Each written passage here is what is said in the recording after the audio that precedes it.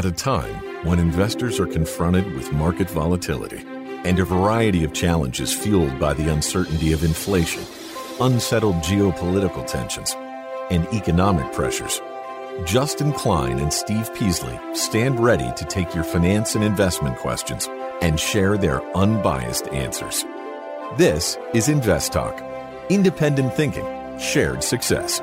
Invest Talk is made possible by KPP Financial, a registered investment advisor firm serving clients throughout the United States. The clarity for your path forward starts now. This is a special Best of Caller Questions Invest Talk compilation program. Remember, the Invest Talk phone lines never close. Please call with questions. 888-99-CHART. 888-99-CHART. They will be played and answered on an upcoming Invest Talk podcast. Welcome to Invest Talk, above average investing for the average investor. We try to bring you useful information and answer any questions you might have, as long as they're financial. 888-99-CHART is our number, 888-992-4278. Let's go to Saeed in Texas. Hi, Saeed. Hi, how's it going? It's going well. Thanks for the call. Thank you. So, I'm calling about my retirement and HSA funds, also my son's 529. This is back in early 22, taking your advice. I had, shrunk my growth portfolio to about 15% of my overall portfolio. Uh-huh. So I had cut down, but I was this week I was trying to rebalance my portfolio, and literally my growth portfolio across all of my funds haven't done that well. So, two questions: Should I my growth funds literally are down about 30% across all of my portfolios. So should I just completely get out of them, or should I just, going forward in 2023, at least not invest in them any further and just focus on the value side of the market? Well, how much did you say that the growth portfolio is of your overall portfolio? Did you say 30%? It's about 15%. 15%. I would say no. I would not sell that, because growth will come back. It's just out of favor, big time. And we talked about that a couple of years ago, that it probably would be out of favor, and therefore you should cut back and concentrate more on the value side. Now, the growth portfolios are down about 30%. Value portfolios are down about 12, 15%. So they're down too. Don't think that they this way outperformed growth. And we think value going forward for the next few years is probably going to continue to outperform growth. But that doesn't mean you get out of it, because we don't know that. We don't know that. We just think that because of the way the market works and the different dynamics going on. So I don't know if I'd get out if I only have 15% in growth. Is it ETFs, mutual funds, or individual stocks that you have in growth?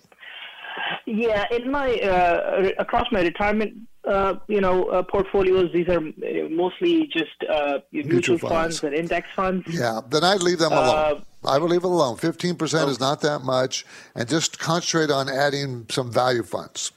That's what I would do. Thanks for the call. I appreciate it. Hey, Steve and Justin. This is Marco from New Jersey. Thanks for all that you do. Love the show.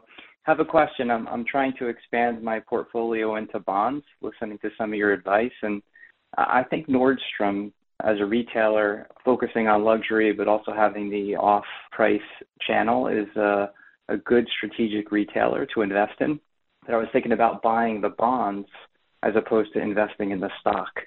And right now there's some that are out there on TD Ameritrade that are priced at $90.50 with just about a 7% coupon. The yield to worst is 7.5%, and they expire in 2028, and they're not callable. So I've never bought a bond before. I'm starting to experiment with it, and I felt like, hey, if this is a company that I think is going to survive, maybe going with a bond that's a better place in the structure of a company is a good way to do this and make a solid return of over 7% for the next several years. So again, would love your thoughts on this, and thanks for your advice. Take care. Great call, because I like that he's thinking about the capital structure understanding that bonds are much higher on the capital structure, and it's a safer way to play a particular company. And in this market where bond yields have gone up pretty dramatically, you're getting some pretty nice yields, especially in the corporate space. Now for Nordstrom, I believe I know which one he's looking at least that maturity yields coupon 6.95%. So that's where he's getting that about 7% coupon. But remember, you're trading at a discount. So that's not what you really want to look at. You want to look at things like yield to worst. Right now on this is somewhere in the 8.25 to 8.5 range, somewhere there, depending on what price you would get it at. The last offer was on my sheet is 94.1. So yeah, nice 4% yield, and that's gonna be a safer way to play Nordstrom's. All you have to do is at least have a good sense that they're going to stick around and stay in business for the next 5.5 years, right? A little over 5 years, because it matures in March of 2028. So I like this play. I like the way you're thinking, and it would diversify it a bit more, your portfolio. And you're buying an individual bond, getting a much higher yield. And this is what I say: when you're buying corporate bonds, you can get 7-8+ % return right now. You just have to do the requisite equity research to say, okay, is this company really going to be around through a cycle? And Nordstrom, it's higher end retailer, and those typically hold up better in recession because wealthy people they spend. So I like this. So I'm going to give Nordstrom bonds thumbs up. Now it is rated BB+, which technically is junk, but that's basically the highest rating in the junk category. Thanks for the call. You can call right now and be part of the program. Let's hear about what your talking point is. 888-99-CHART, 888-992-4278, and you can get through right now.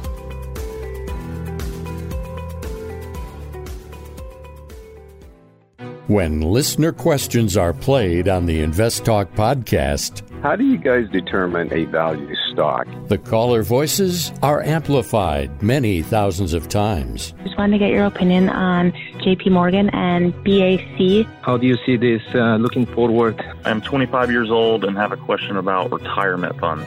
And the unbiased answers from Justin Klein. That's why it's trading so cheap, because there's a lot of regulatory risk here. And Steve Peasley. I kind of like it here. If I was going to buy Tyson Foods, this is where I'd buy it. Benefit the entire Invest Talk community. Thank you for what you guys do. That's why 24/7, rain or shine, no matter how simple or how complex, your questions make a difference. Symbol BKE. What's your outlook? And Invest Talk is made better by the power of you. So don't forget to call 888-99-CHART.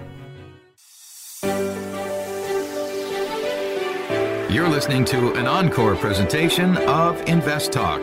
Please call with your questions and comments, though, 888-99-CHART, 888-99-CHART, and Steve will answer them on the next Invest Talk. Hello, this is Duncan from New York. I just wanted to ask a quick question about what to do when you're planning on investing in more value stocks that have dividends. I was listening to a couple of podcasts ago that I just wanted to confirm, is it better to put it in a taxable account or a retirement account? I have both, but with this change in the economic scenery, I just didn't know if I should, I want to do both.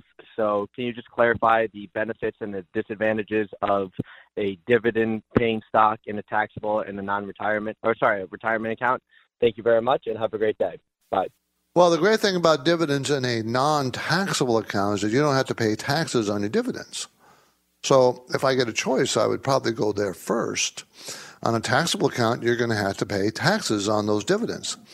Now, you can manage those taxes by dollar cost, not dollar cost, but by taking capital losses toward the end of the year, if you have them in your portfolio, to offset any kind of capital gains.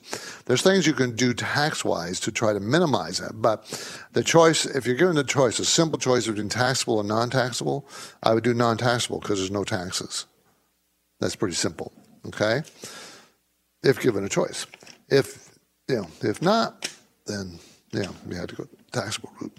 The InvestTalk Voice Bank never closes. I have a question for you about Amazon. So your questions keep coming. Question about PE ratios. And that's okay, because Steve Peasley and Justin Klein specialize in unbiased guidance. If I'm looking at a dividend company, I'm looking for consistency of earnings and dividends. Your standard daily chart typically goes back 1 year. Steve and Justin are fearless, so don't forget to call InvestTalk. 888-99-CHART.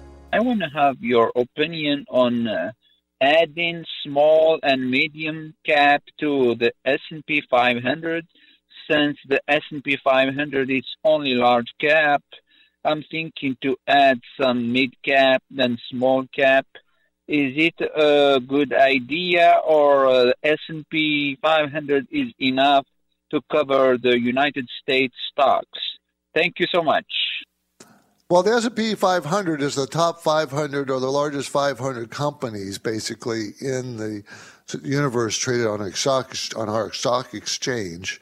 And they will miss a bunch of small caps and mid caps. They will miss some of those. But I don't think you need to have that exposure down there. You don't need to have it. I'd rather see, if you're going to change up exposure, change it like a value funds versus growth funds. I'd rather see you have some value index funds as opposed to growth index funds at this time. But, you don't have to do that either. S&P 500 as an index is a very broad index. 80% of the stocks are represented in there. So I see nothing wrong with just having that if that's the way you want to go. That's the route you want to take. This is Alan from Hayward, California. My question is, if an insider purchases $5 million worth of stock, but his net worth is $650 million, does his purchase tell you that he has serious conviction in the stock, or does it tell you maybe he bought it only for cosmetic purposes? Assuming all things are equal, would a $5 million purchase from an insider catch your attention? Thanks. Love the show. Well, insider buying is always a positive. You can't say that it's a bad thing, but if they're worth $600 million, is $500 million that impactful for them, or $5 million that impactful? Not really, but it's still money, right? It's still seven figures. I look at it more of how is this out of the norm, right? Because sometimes the insider buying is just simply executing the options that are given to them, that are expiring, for example.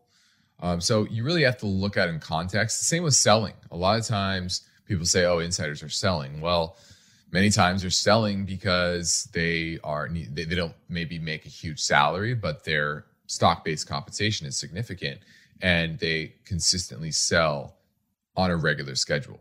So it's definitely something to look at, something to consider, but it's also not the only data point that I'm going to use. It's going to need to be a lot of factors that go into me buying it. That's good. That's good that insiders are confident in the company and its future, but it's not the end all be all. Right?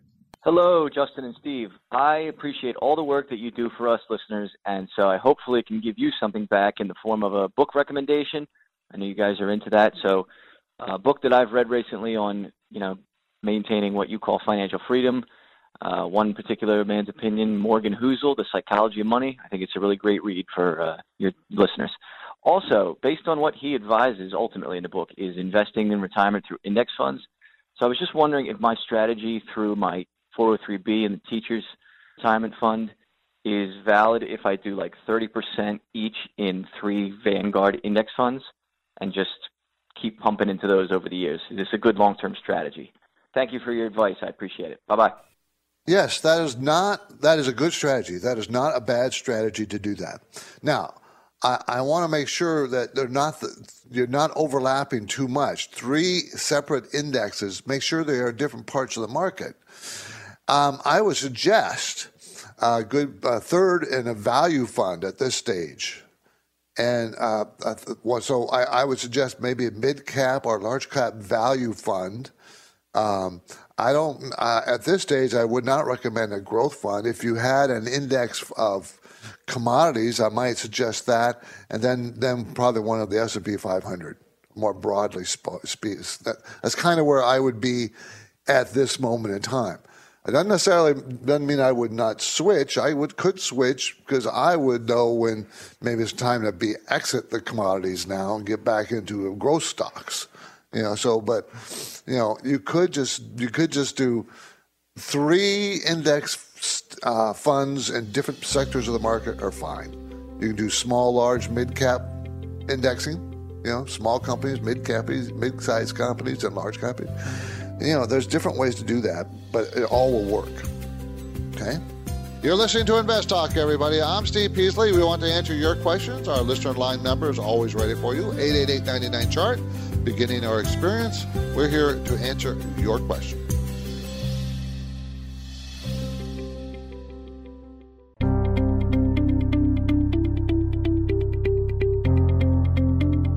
You're listening to an encore presentation of Invest Talk.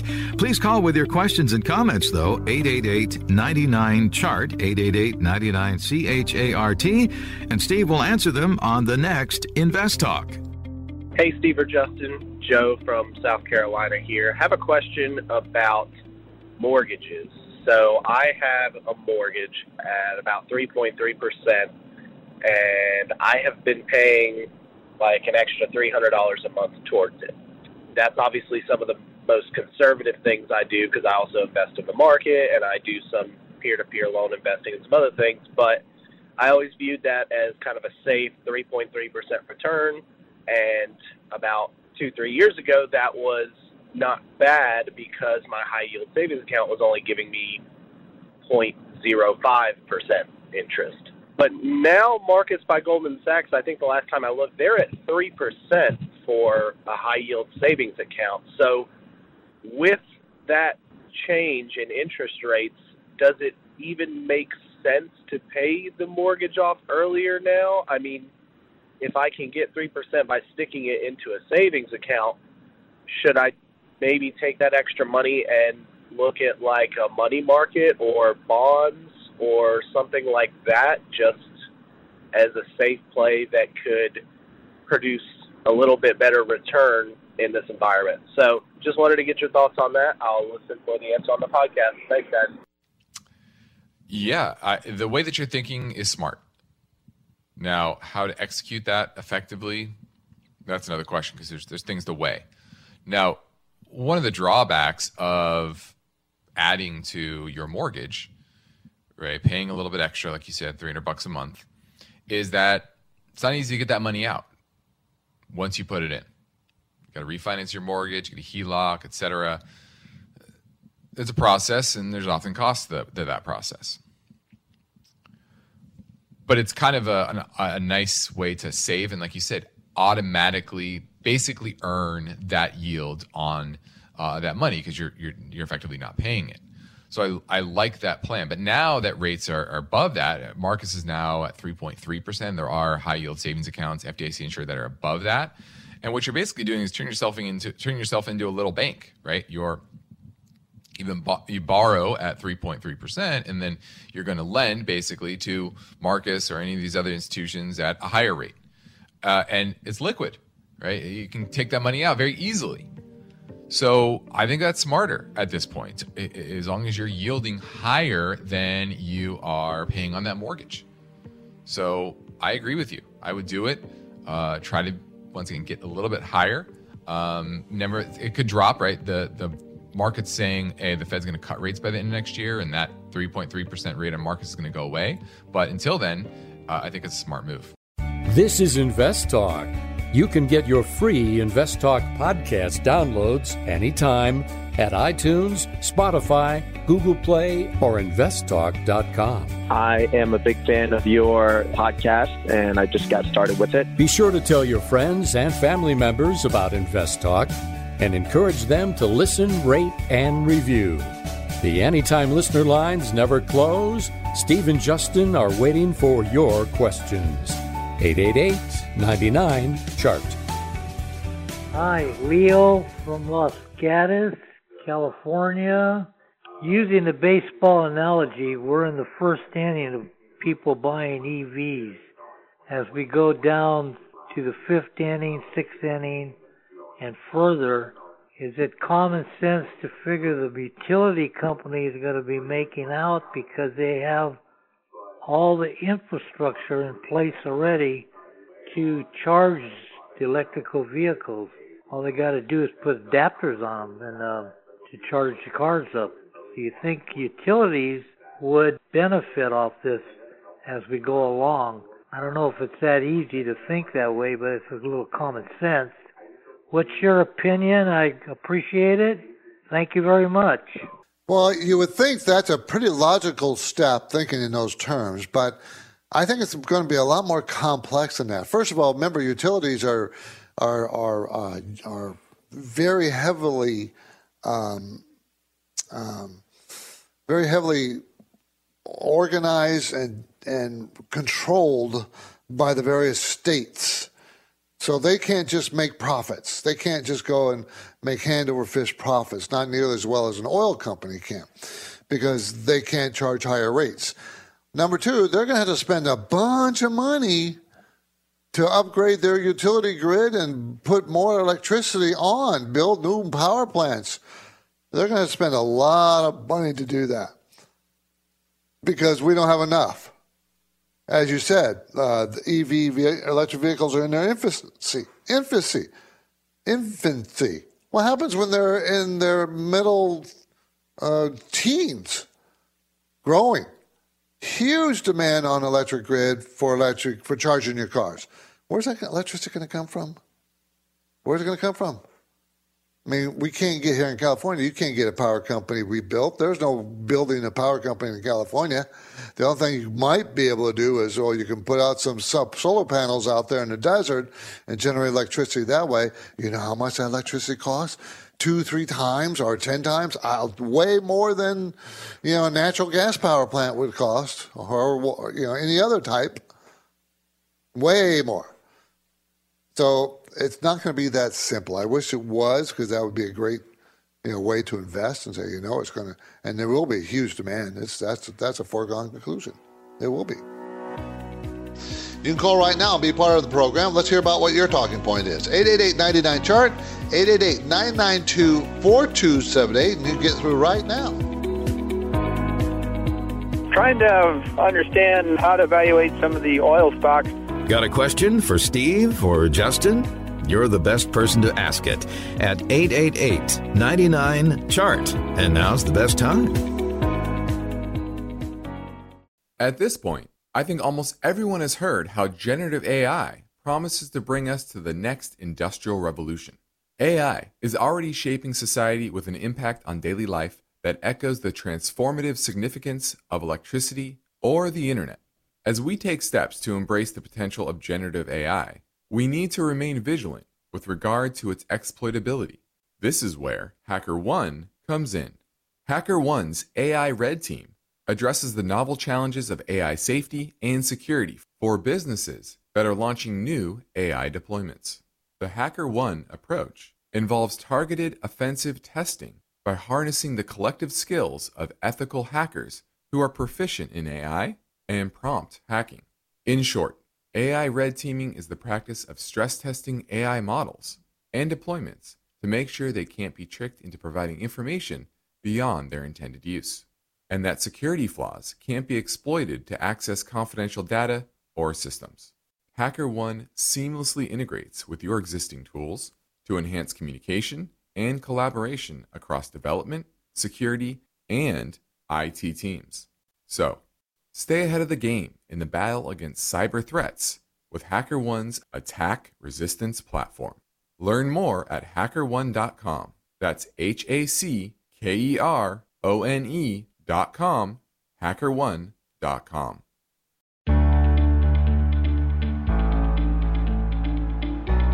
You're listening to an encore presentation of Invest Talk.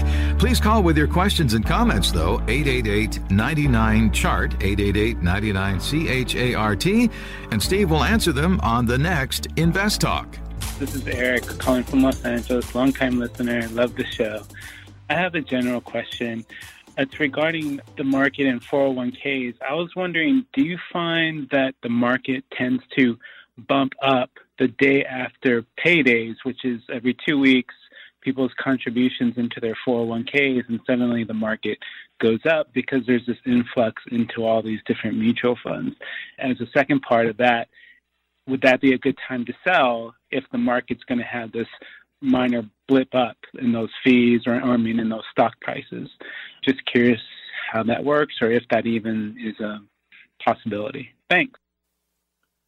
Good question, and it is something to think about because that's where a lot of the fund flows are coming from.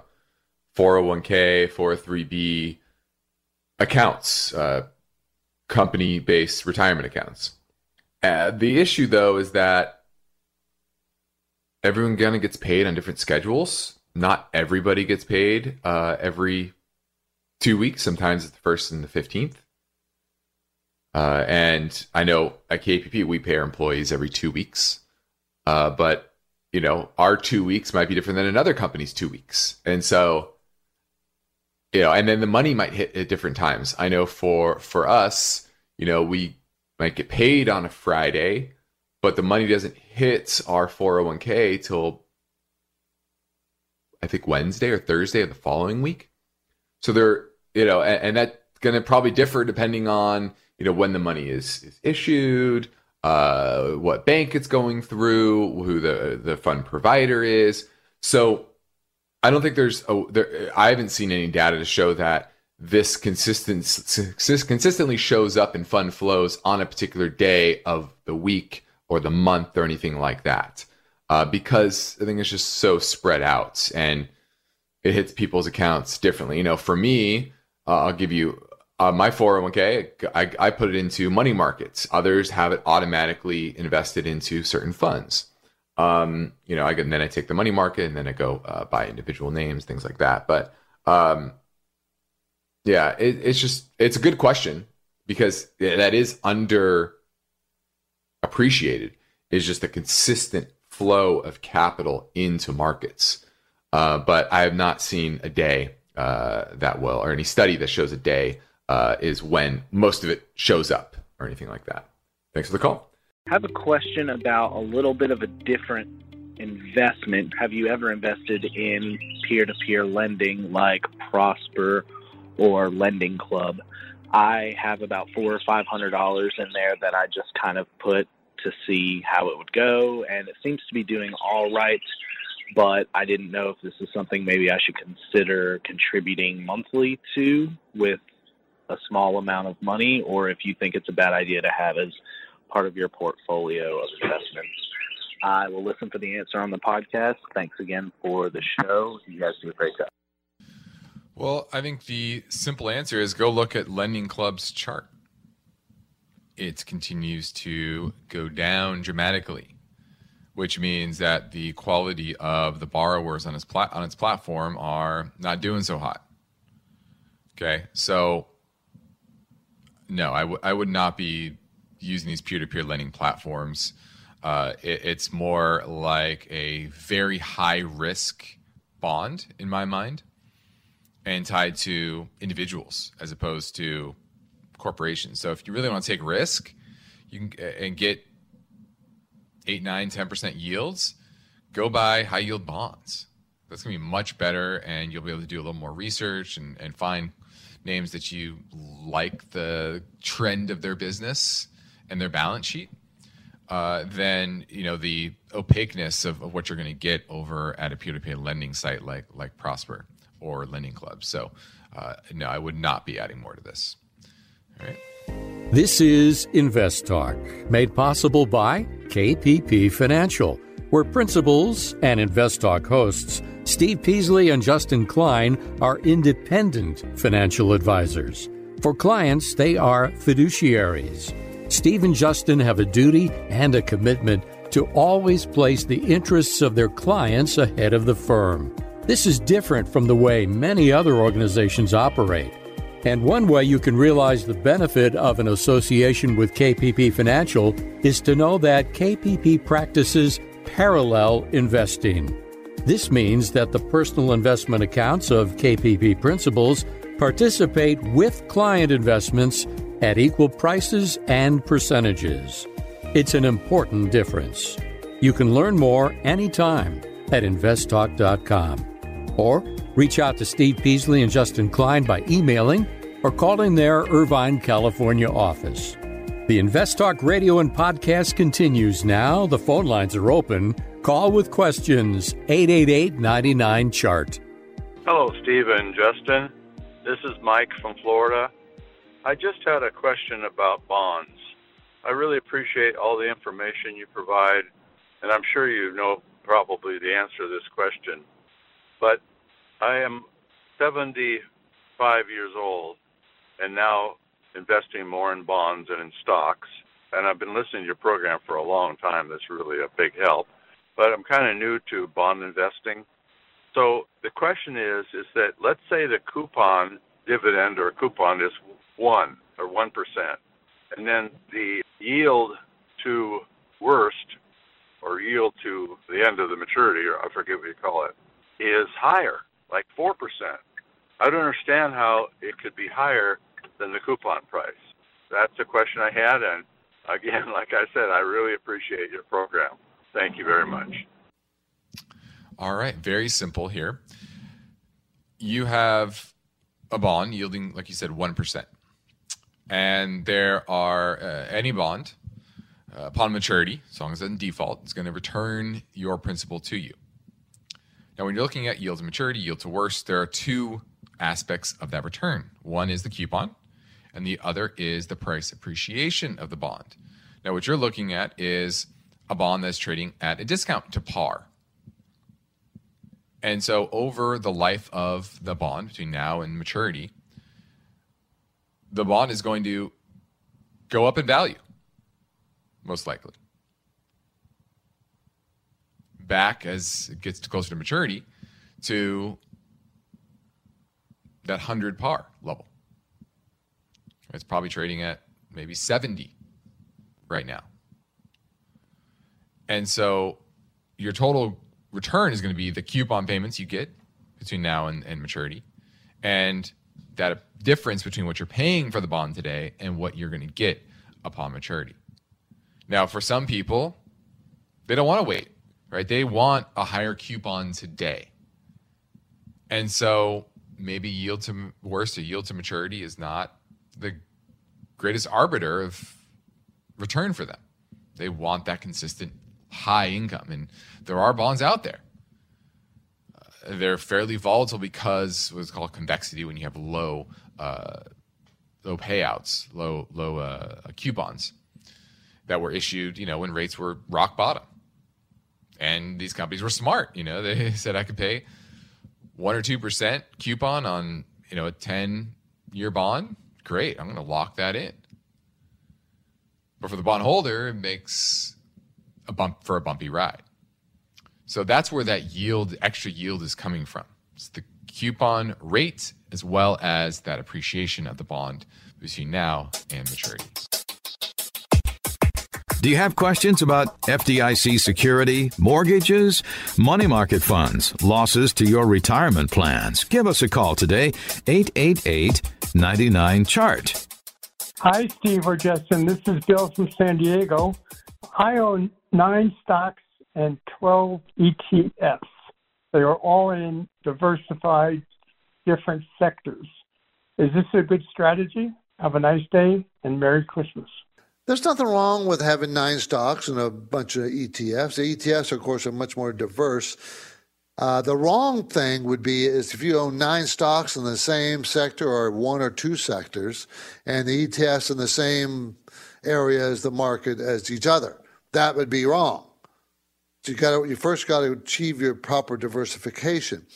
And what is your goal of the stocks versus the ETFs? I mean, are you trying to grow your portfolio?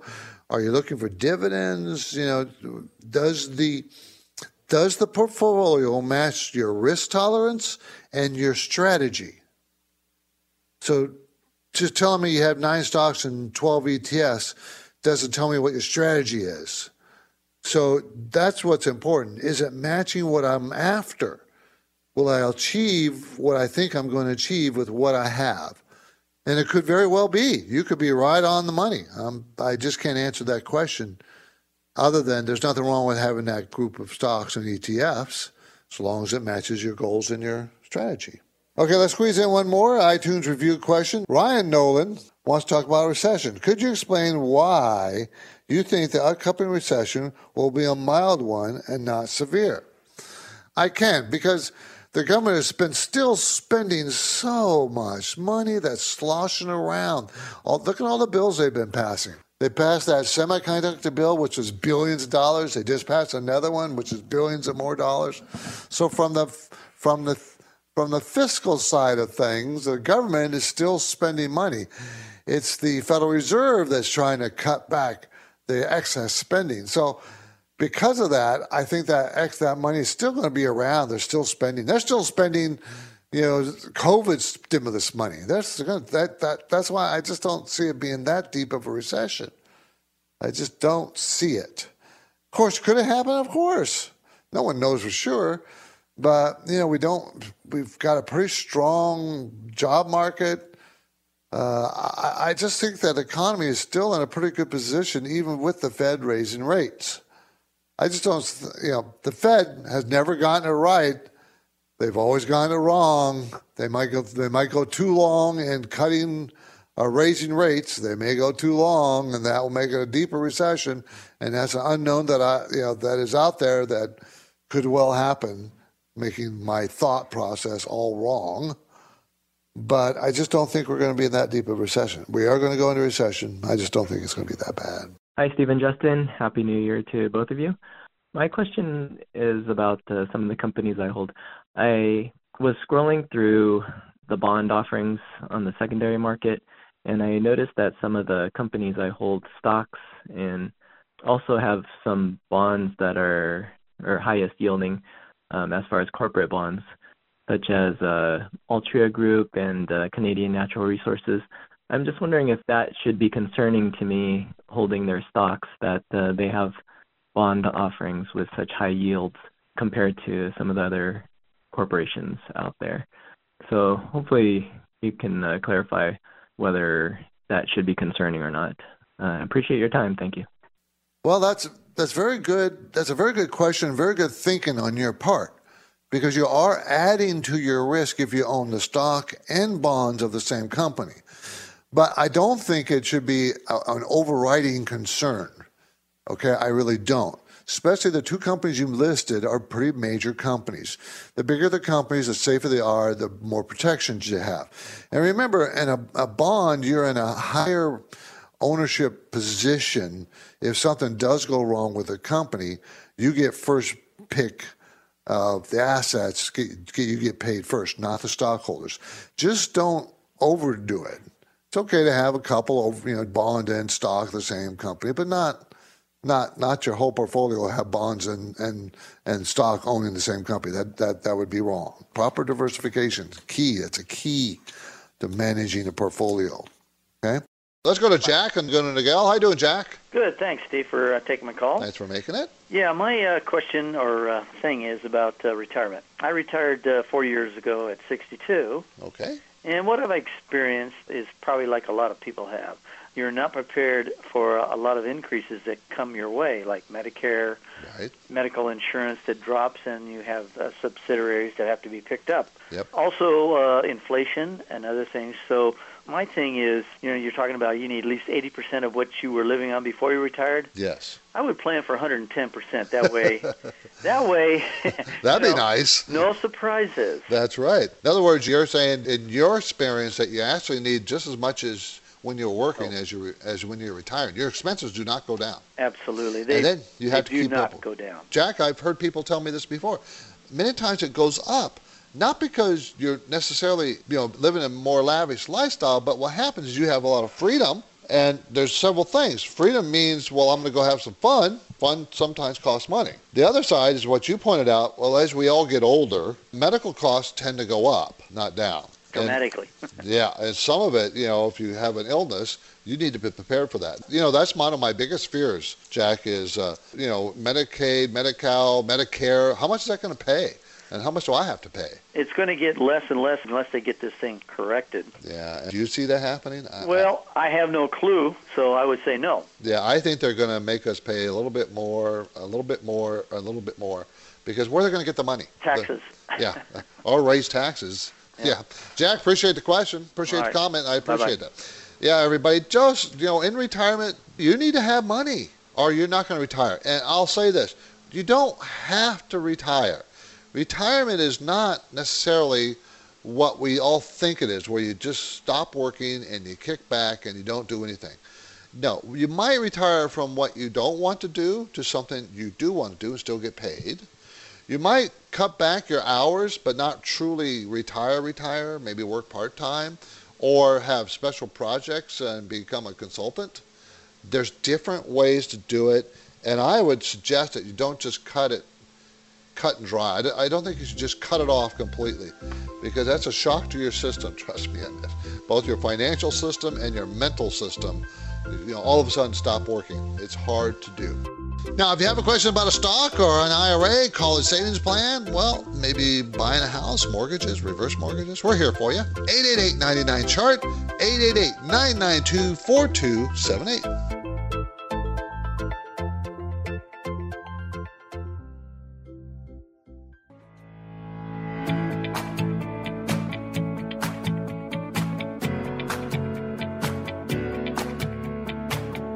You're listening to an encore presentation of Invest Talk.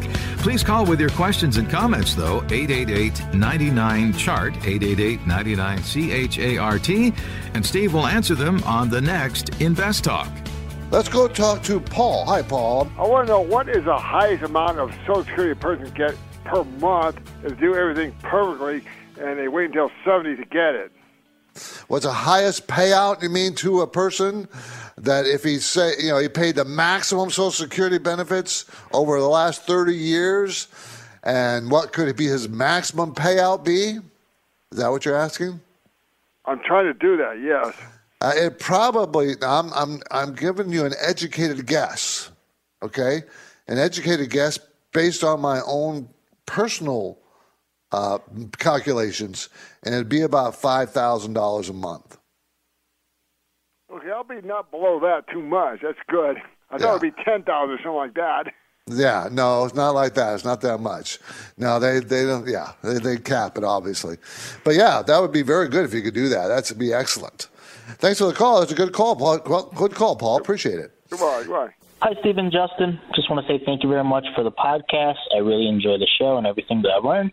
I have a quick question about value stocks and growth stocks. So recently we have noticed that bond yields have risen because of inflation expectations, and I still think that inflation expectations will continue to rise. So if that happens, I believe that the bond yields will rise. And if that happens, how would that affect growth stocks, and then how would that affect value stocks? Thank you very much. I really appreciate it and hope to hear the answer on the podcast. Thank you. Bye. Well, the answer to higher bond yields and how it affects different companies comes back to a discounted cash flow method. That's how on Wall Street and most of finance, assets are valued, right? You take the current value of future cash flows, and those future cash flows are discounted by what's called the discount rate. And in finance, that is typically the 10-year Treasury rate. And as that goes up, those future cash flows are discounted at a higher rate, which means today they're worth less. Okay? So that's the basics of what a discounted cash flow method is. Now, in growth stocks and companies that are expected to grow a lot over the next 5-10 years, the future cash flows that are expected are valued very highly today when interest rates are low, right? Because you're discounting high growth, high numbers in the faraway future by a small amount each and every year, and therefore today's value of those large future cash flows is very high.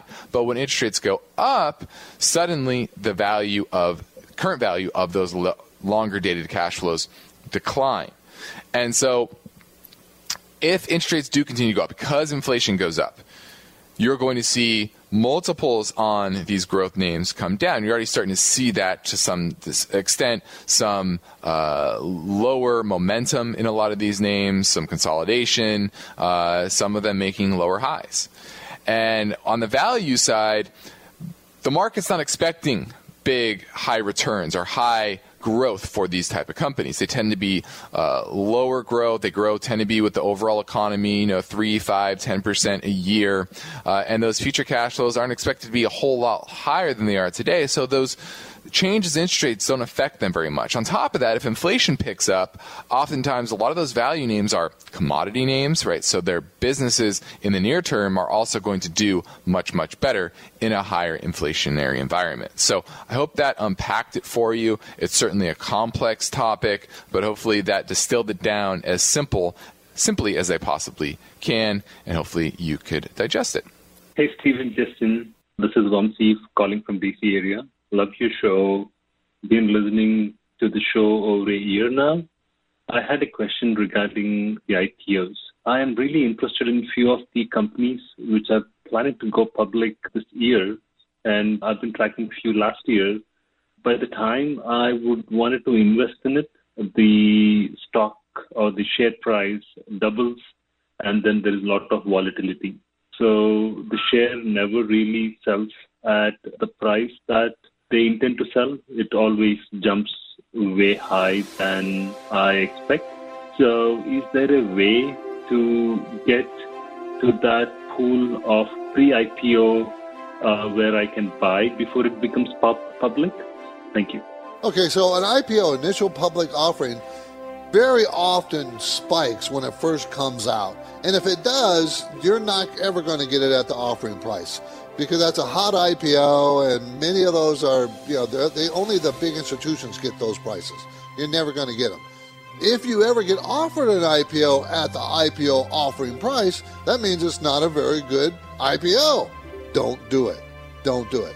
Can you buy companies before they become IPO? Yeah, you can invest in companies. Many times they have investment rounds of smaller companies, but they're very, very high risk. So you're probably not going to get to it yet. InvestTalk is a trademark of KPP Financial. Because of the nature of the interactive dialogue inherent in the format of this program, it's important for the listener to understand that not all comments made will apply to them. Specifically, nothing said shall be taken to be investment advice, or shall statements on this program be considered an offer to buy or sell security. Because such advice is rendered solely on an individual basis and at times will require that the investor review a prospectus before investing. InvestTalk is a copyrighted program of Klein, Pavlis, and Peasley Financial, a registered investment advisor firm which retains all rights. For more information regarding KPP's investment advisors, call 1-800-557-5461.